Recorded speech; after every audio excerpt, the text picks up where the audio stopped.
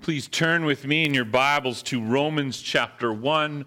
Romans chapter 1. If you're new or visiting, welcome. My name is BK. I have the pleasure of serving here as one of the pastors.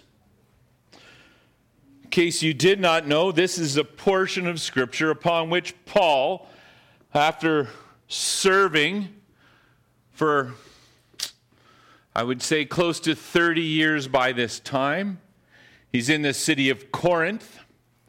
And he's addressing this group of Christians that live in Rome. He has longed to visit them. He has not had the opportunity. In fact, he is making plans for it. But before he does, he sends them this letter. And in today's passage contains what is not only the theme, the thesis for the book of Romans, but also the theme and thesis for our entire Bibles. So please look at Romans chapter 1. We're starting in verse 16. Paul simply says, "For I am not ashamed of the gospel, for it is the power of God for salvation to everyone who believes, to the Jew first and also to the Greek. For in it the righteousness of God is revealed from faith for faith. As it is written, the righteous shall live by faith. For the wrath of God is revealed from heaven against all ungodliness and unrighteousness of men, who by their unrighteousness suppress the truth."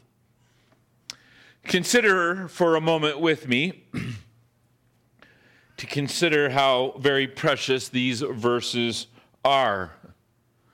The founder, or I don't know if I want to say the founder, but the one who instigated the birth of the Protestant church, Martin Luther, certainly loved these verses, for in it he found the secret of being right with God. If you notice, there's an argument taking place. The word "for" is used right at the very beginning. It says, "For I am not ashamed of the gospel, for I glory in the gospel." Then he goes, "For it is the power of God of salvation to everyone who believes, to the Jew first and also to the Greek. For in it righteousness of God is revealed from faith for faith." And that word for faith is a bit of an awkward saying, but what it means is we receive the righteousness of God by faith. And then we get into verse 18, which indicates why he rejoices in this righteousness of God. For the wrath of God is revealed from heaven against all ungodliness and unrighteousness of men, who by their unrighteousness suppress the truth. We love talking about the righteousness that God has for us. But dare I say, we hate talking about the wrath that God has for us. I think if we're honest with ourselves, the word wrath is not a general part of our vocabulary. Even in reading or considering these verses, we tend to read over the first section, the wrath of God, and move on to the next thought. The fact is, can we be blamed for this?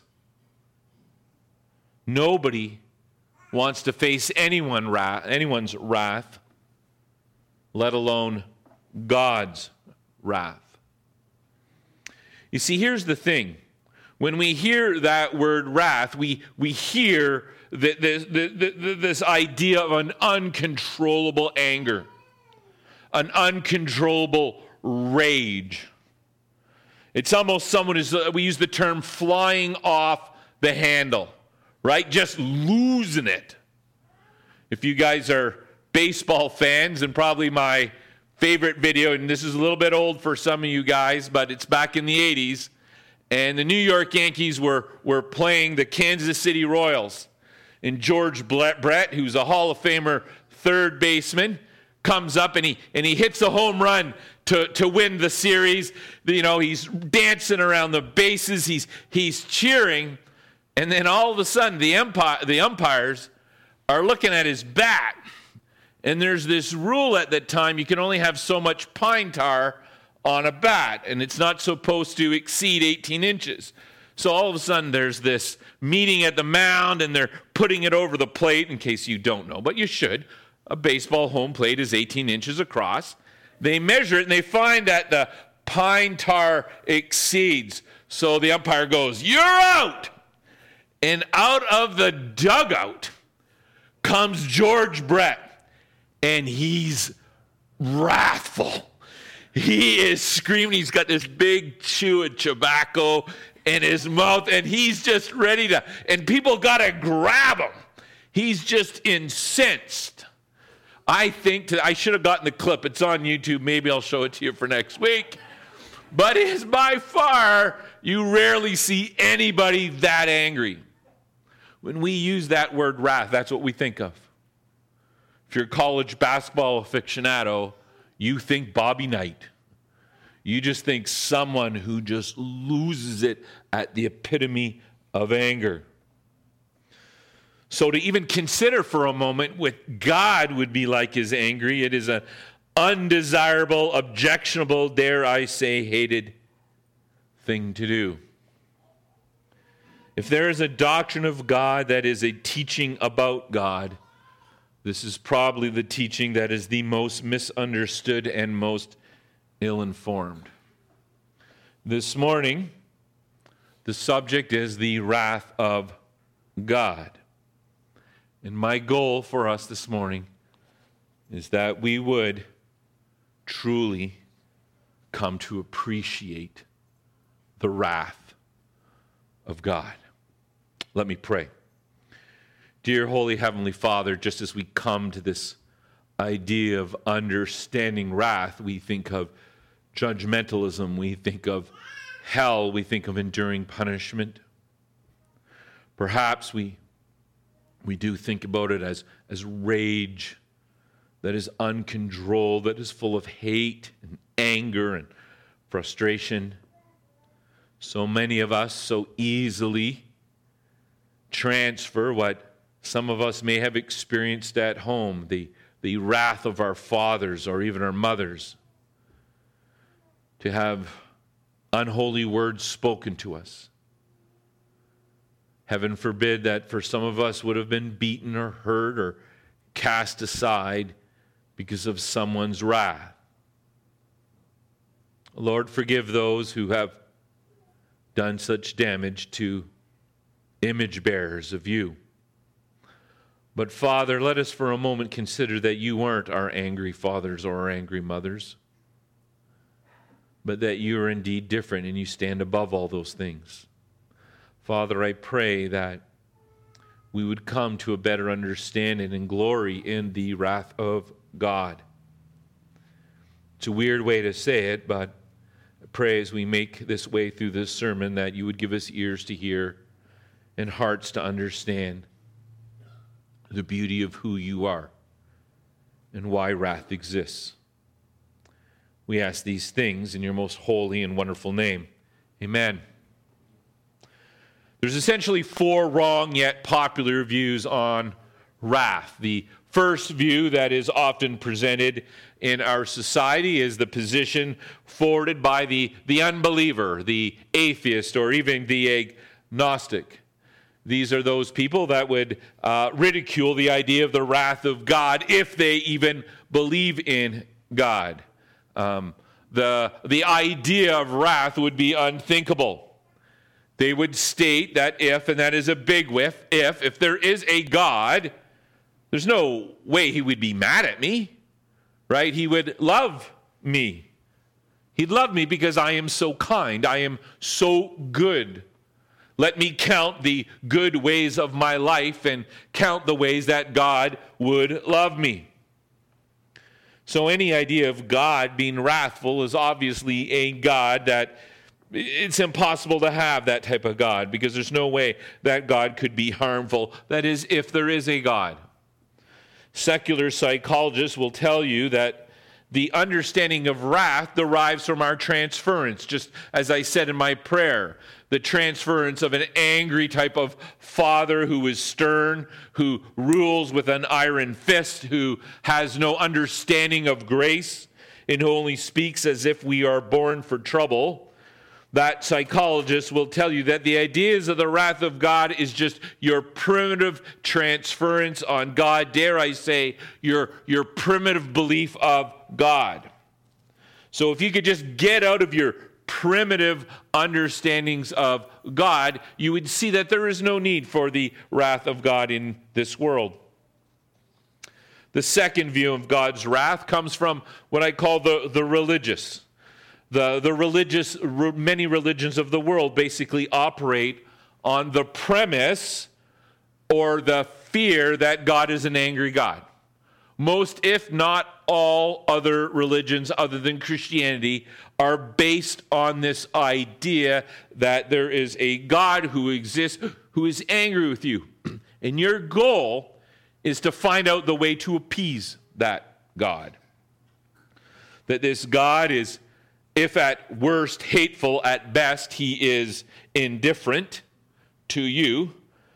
But the goal of most, if not all, religious systems, as I've said, is to figure out a way to appease this hostile and angry and, dare I say, wrathful God. Somehow these religious systems, they need to figure out a system that will allow them to somehow be acceptable to God.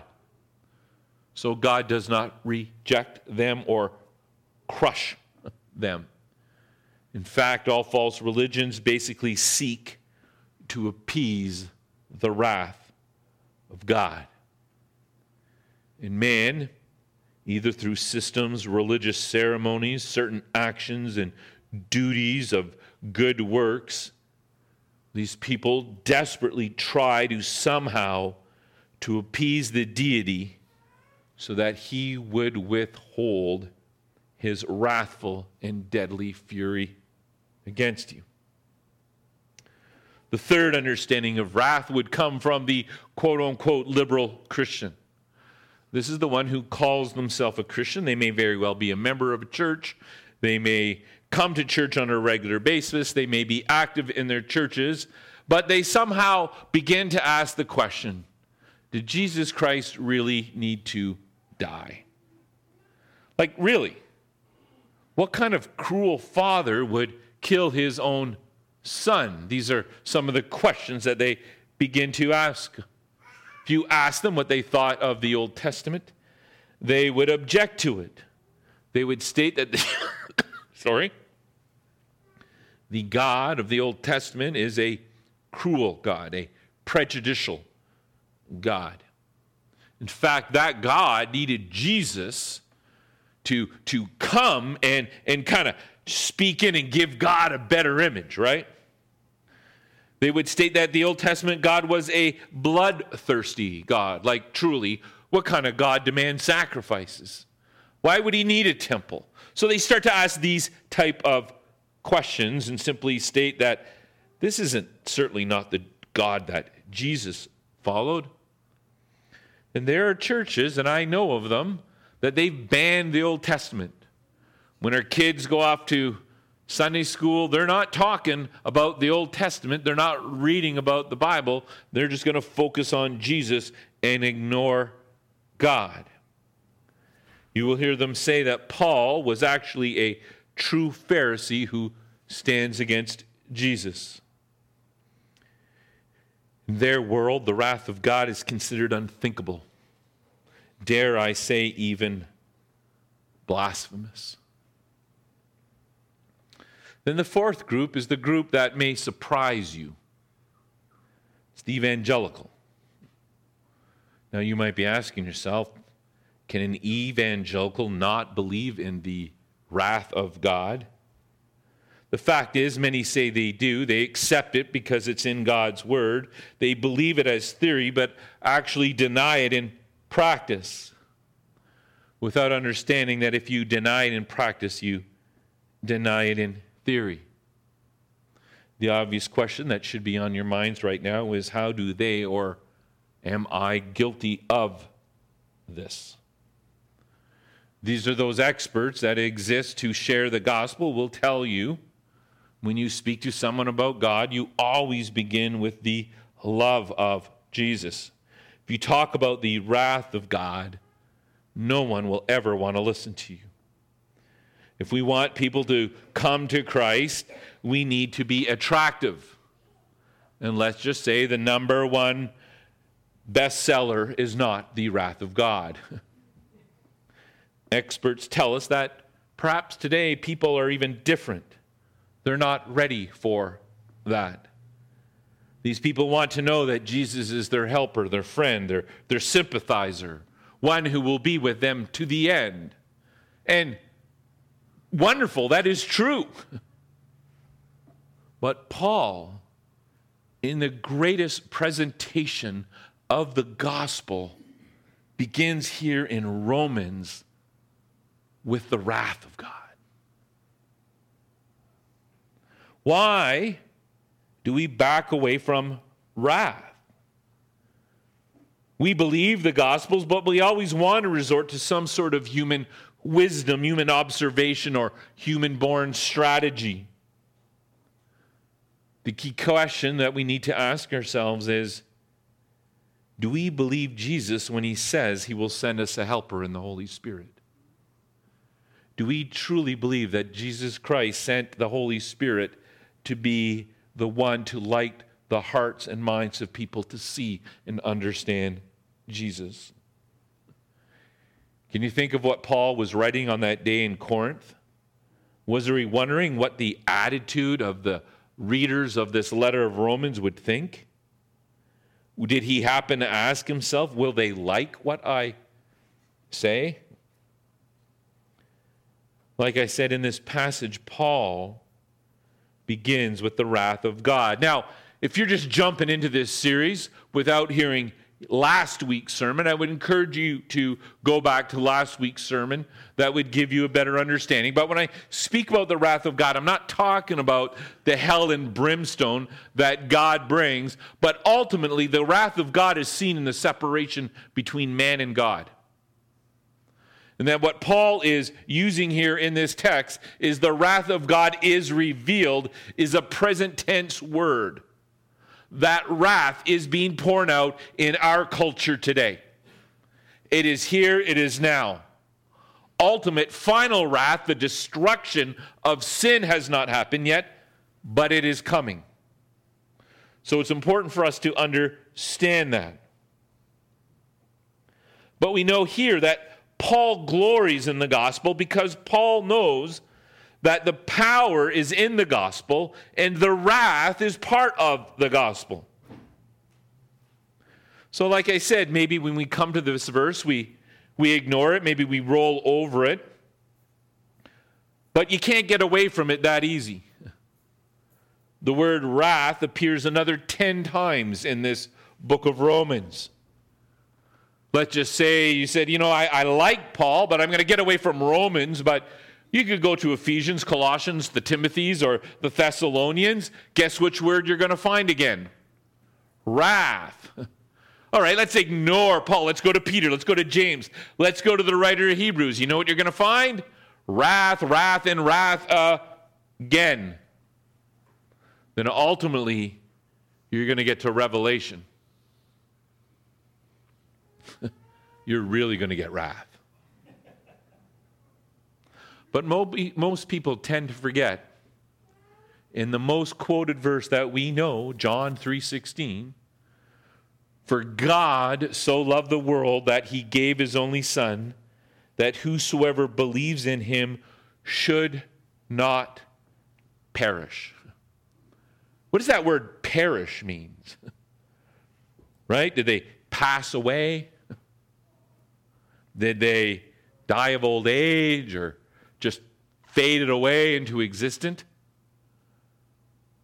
No. They're receiving the rightful condemnation of the wrath of God. It's interesting how, I don't know if you read the obituary of the Canadian woman who was killed by Hamas in the CBC wrote in the news that she had passed away. She was murdered by terrorists. And even them, they're trying to take a political stance. No, she was murdered, absolutely evilly murdered. She did not pass away. Perish. Whoever believes in him should not experience the death and doom that is due their sin, but have eternal life. But like I said, our problem is that we think of wrath in our human terms, or we've witnessed or experienced it in a human way. However, the character of God renders this way of thinking unthinkable. God is not a man. Praise God. God does not fly off the handle. God is not uncontrollable. God does not rage. So what does Paul mean when he speaks of the wrath of God? Let me give you this very simple definition. The wrath of God is a reflection of God's hatred of sin. The wrath of God is a reflection of God's hatred of sin. Let me be clear.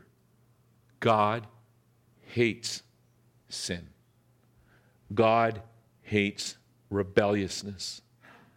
Not only does God hate sin, but sin is abhorrent to God.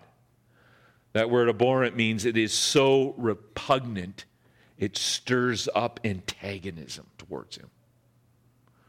That we persist in our sin, we are stirring up the antagonism of God against us. Think about that for a moment. It is repugnant. The wrath of God is opposed to sin. Why?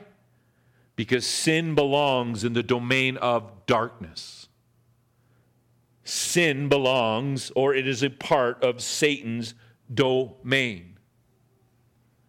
God is justice. God is righteousness. God is holy. God is pure.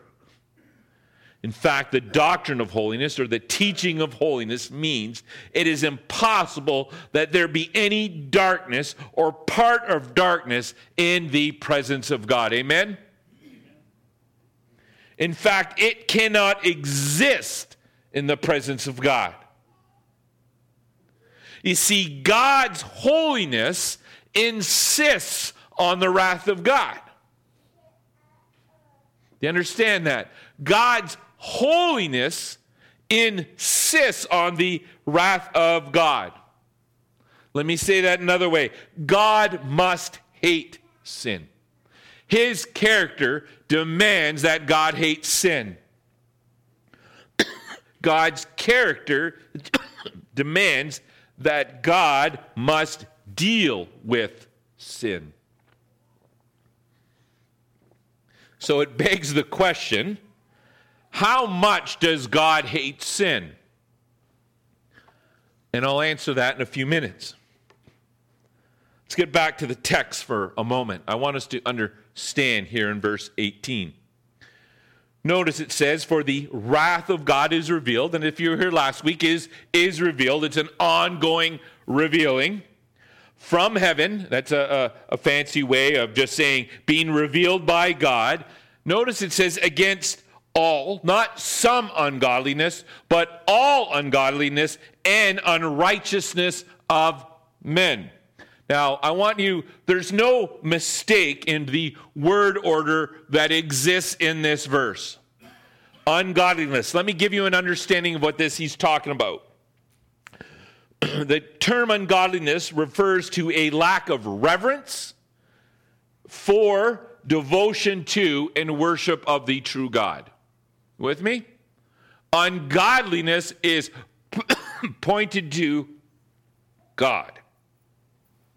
It is a failure to recognize God as who he is, that inevitably leads to some form of false worship. So, I'm going to repeat that definition. Ungodliness refers to lack of reverence for, devotion to, and worship of the true God. The word unrighteousness encompasses the idea of ungodliness, but focuses on its result.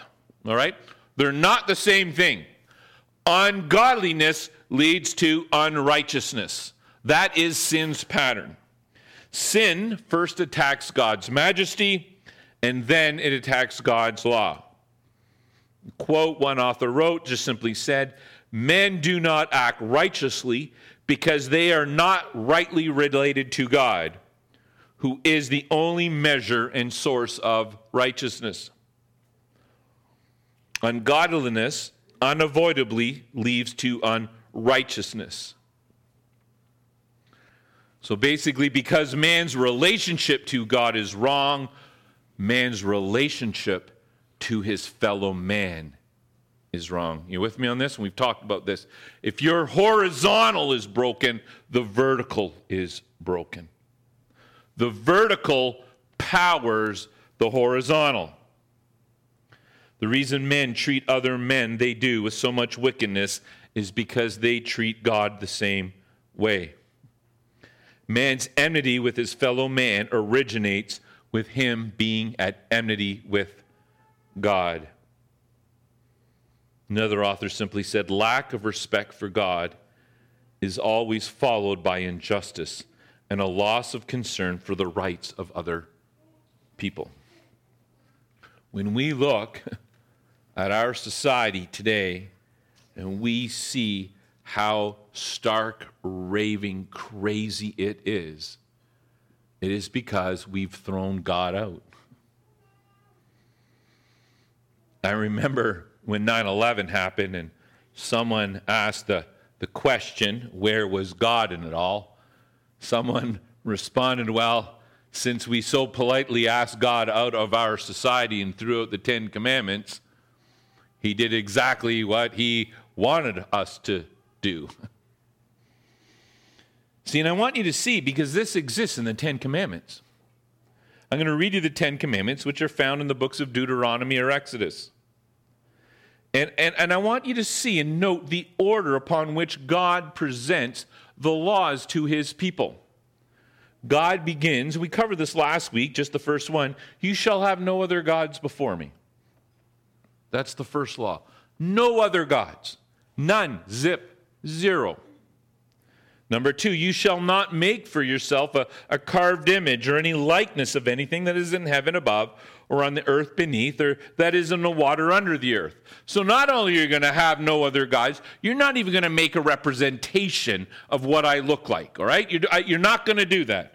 Number 3, you shall not bow down to them or serve them. We talked about this. We tend to worship, as we're going to get into this next couple of sermons, we tend to make graven images. We worship nature. We worship all the things that God has created, which are incredibly beautiful and wonderful, and yet attribute that to being God. How insulting is that to him? And then he says, you shall not bow down to them or serve them, for I am the Lord your God, am a jealous God. That word jealous, people get hung up on that. What that means is he's a jealous God because all worship rightfully belongs to him. Amen? Every worship. Jealousy isn't a sin if it's not rightfully wanted. Like, I rightfully am jealous for the love of my wife. And she is the same. If I was to give my love anywhere else, she would be rightfully jealous, and I of her. That is the promise that we make before the Lord. And then obviously the fourth one is, you shall not take the name of the Lord your God in vain. So respect your Lord. But then there's a transition. He talks about the Sabbath and how to think about God, but then he transitions to our relationships. Honor your mother and father. do not murder, do not commit adultery, do not steal, do not bear false witness, and do not covenant. Do you see the principle that's working out that we learn about the wrath of God? There's that principle, horizontal to God, leads to an effectual understanding of how we relate to one another. If you keep your focus on love for God, you will love your fellow men. If you jettison God, what reason do you have to treat men? When Jesus was asked what the greatest commandment was, he simply said, you shall love the Lord your God with all your heart, with all your soul, and with all your mind. That is the great and first commandment. Then he said, and the second, like it, you shall love your neighbor as yourself. You can't have one without the other. What's interesting is that men innately understand this is true. That we understand, and we're going to get into this greater in the next couple of sermons, but there is a natural sense within us what is right and what is wrong. Even people are shocked by wicked and evil things. There's a great story going on now. You probably haven't been following it because you're not like a news junkie like I am. But anyway, there's this great story going on in the state of New York. There is a mass murderer, and the state of New York does not allow the punishment, the death penalty, but they recognize that this person's murders have been so hideous and so evil that he deserves to die. So they're trying to get the federal government to take on the case because federal law does allow for the death penalty. You get that? So they've started off, they've already judged, we don't want a death penalty. But oh man, this guy's so bad. Right? We would say, we can't be so cruel to have that, but oh boy, how can I sleep at night? So even these people who do not believe, do not understand God, understand what this person has done to destroy us as image bearers, that deserves some penalty, that deserves death. Fact is, we want law and order. Like right now, there is a war going on. We know it politically, Israel and Hamas. And I do believe many people are labeled anti-Semitic because they're looking at the war, what's been presented, and it's horrible. The Lebanese people that are living in Gaza are being basically massacred and killed. And the bombs and bullets are coming from Israel as they're seeking to wipe out all of Hamas. And everybody's cheering against it. They want to shut down Israel. And I don't believe these people are anti-Jewish because Israel, in case you don't know, is going under their right to destroy an entity that stands against their nationhood, right? That's the premise upon which they act upon. If you guys knew about World War II and that pretty much the Allies bombed Germany pretty much into oblivion. Like if they showed that on the news, we would have been stop, right? Because they were white people just like us for the most part, and people that had churches who lived like us. They just spoke a really longer language, but they were being decimated by bombs and fire, and it was horrible and horrific. And that's what's going on, because even in our hearts, we do not want to see image bearers dying. But history always bears out that the first step to wanting to kill people is to get rid of God out of the picture. If you're a student of history, you will know that was the Russian purges, which killed over 70 million people. The Chinese Revolution killed over 100 million people. And they all start the same way. Death to God leaves death to man. And it is only in God that we understand that you and I are both image bearers. Even just this past week, as I'm preparing this sermon, a new video comes out, and it's someone who's apparently one of the main thinkers for the WEF. And his old idea is human rights are just a story. you really don't deserve human rights. That is a horribly objectifiable video and philosophy that they have. That is a Marxist philosophy that we are just products, and once our expiry date is met, we're disposed of. Without an understanding. And our government, our progressive liberal government, just announcing now that even 13-year-olds can be eligible for the MAID program. That's what they're fighting for, right? Depression and mental illness is enough to destroy the image bearer of God because they're going through tough times. How does God feel about these things? Well, in the third commandment, I didn't read it all to you. It says, you shall not bow down to these false gods or serve them, for I am the Lord your God, I'm a jealous God. There's a penalty. And if you do so, he says, I will visit the iniquity of the fathers of the children to the third and fourth generation of those who hate me.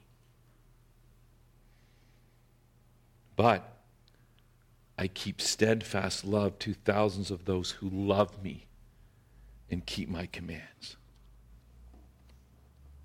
So when people accuse God of being cruel, God's actions are simply against those who hate him. Cain didn't simply hate his brother Abel, he hated God. The people in the days of Noah did not hate Noah, they hated God.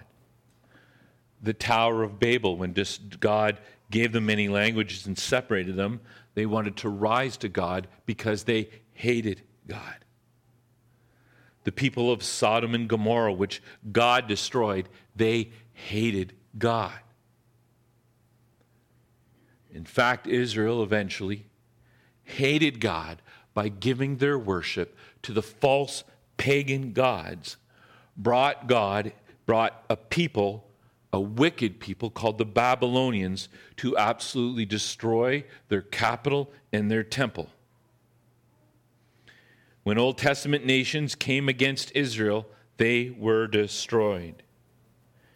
You see, when God's wrath comes, it's because these people hated God and they hate the things of God, which eventually leads to the destruction of those who are created in the image of God. Now let me go back to the question I asked you a few minutes ago. How much does God hate sin? Well, he gives us an answer. It's found in the book of 2 Corinthians, chapter 5:21. It simply says, for our sake, God made Jesus to be sin who knew no sin, so that in Jesus we might become the righteousness of God. You see, if we preach or we share the righteousness of God, we have to preach and teach the wrath of God. You see, the unbeliever rejects both the wrath and the righteousness of God. The believer accepts and glories in both. Now, notice what Paul does here in verse 7:18. Paul does not argue these points. Paul does not attempt to prove these points. Paul does not try to convince the hearers of these points. Paul simply proclaims this truth. Paul announces this truth. Paul preaches this truth. It's not our job to convince anybody of God's wrath. Notice it says it is revealed. That word revealed means made clear. And where did God make his wrath most clear? The cross. One author stated, one of the biggest sins we can ever do is to sentimentalize the cross. If we as Christians do not see the wrath of God when we look at the cross, we probably do not see the love of God either. Our dangers when we focus on the love is to mistakenly believe that we are somehow worth it. That the value is found in me rather than in the great love that God has for us. You with me on that? God doesn't love us because we are somehow great. He loves us because he is great in love. It's what Dave read to us this morning from Ephesians chapter 2. Understanding the wrath of God through the cross means we understand that we deserve death and everything that God hates about sin. But because of his great love, despite of who we were or who we are, Christ still died for us. Scripture says Christ died for us when we were still enemies. See, the cross is where God's wrath was revealed. The cross is where God's attitude towards sin is revealed. The cross is where God shows us that he does not wink at sin. The cross shows us that God does not accept excuses for our sin. The cross is where God shows us where God cannot look over sin. Finally, it's the place where God shows us that God cannot pretend that he did not see our sin. You see, God's attitude towards sin demanded the death of his only begotten Son, because God hates sin. Because sin is abhorrent to God. God was determined to punish sin because God's righteousness demands it. Most people believe that Jesus Christ came to declare that God was love. He didn't. The prophets from the Old Testament declared that God was love. Jesus Christ came to bear the wrath of God against sin because God must punish sin. And that is the proof of God's love. Without the wrath that poured out on the cross on Passover Friday over 2,000 years before is all the proof we need that God hates sin. Our reality is, if you and I are to realize it, or to see or to even appreciate the love of God on the cross, is we must see the wrath of God. They always go together. To understand the depth of Christ's love, we must understand the depths of Christ's wrath. My friends, sin is the only thing that God hates. God does not hate poor people. God does not hate rich people. God does not hate dumb people. God does not hate smart people. God does not hate untalented people or highly skilled people. God only hates the sin of these people and all others who naturally practice sin, and this sin inevitably brings his wrath. So the question that ultimately is asked is, how can we avoid such wrath? That is the good news that he gives us in verse 17. That God offers us his righteousness, the perfect righteousness that Jesus Christ lived, and he gives it to us freely. And we receive it by faith. Faith to believe, not by works, not by merit, simply by faith. How do we receive faith? Is this something I can conjure up in ourselves? It is not. It is simply a gift. And all we need to do is ask.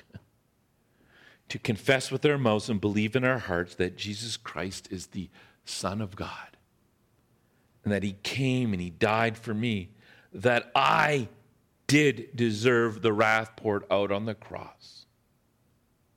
Which he did to his Son, and that can be placed on me.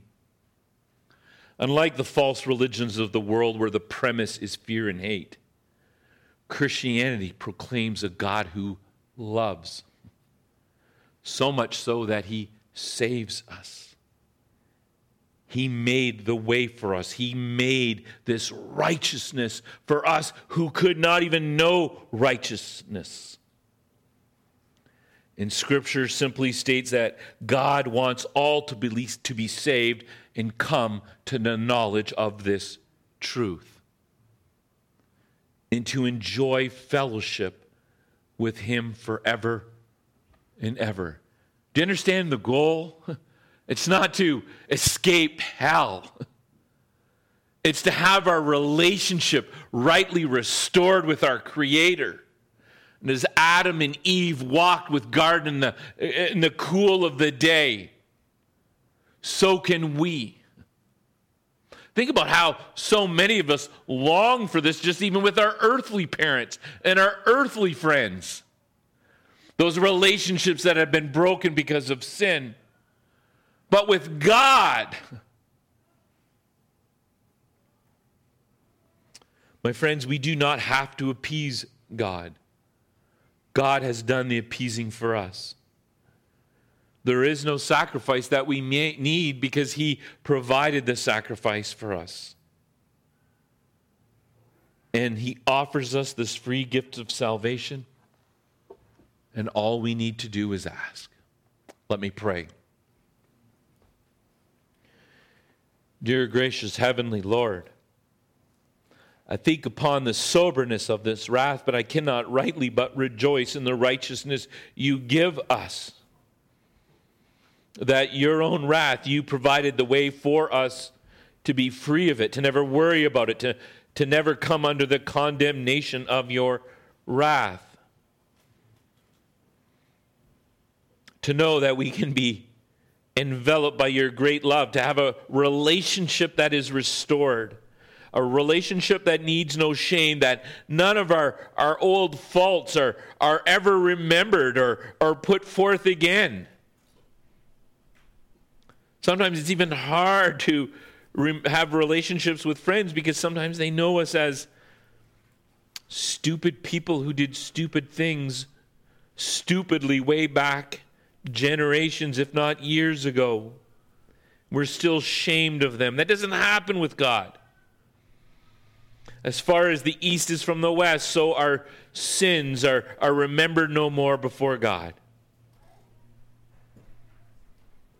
Father, may we be sobered by the understanding of this wrath, this hatred of sin, and may it affect us, even as believers in Jesus Christ, when we still, our flesh longs for the satisfaction that sin says it gives.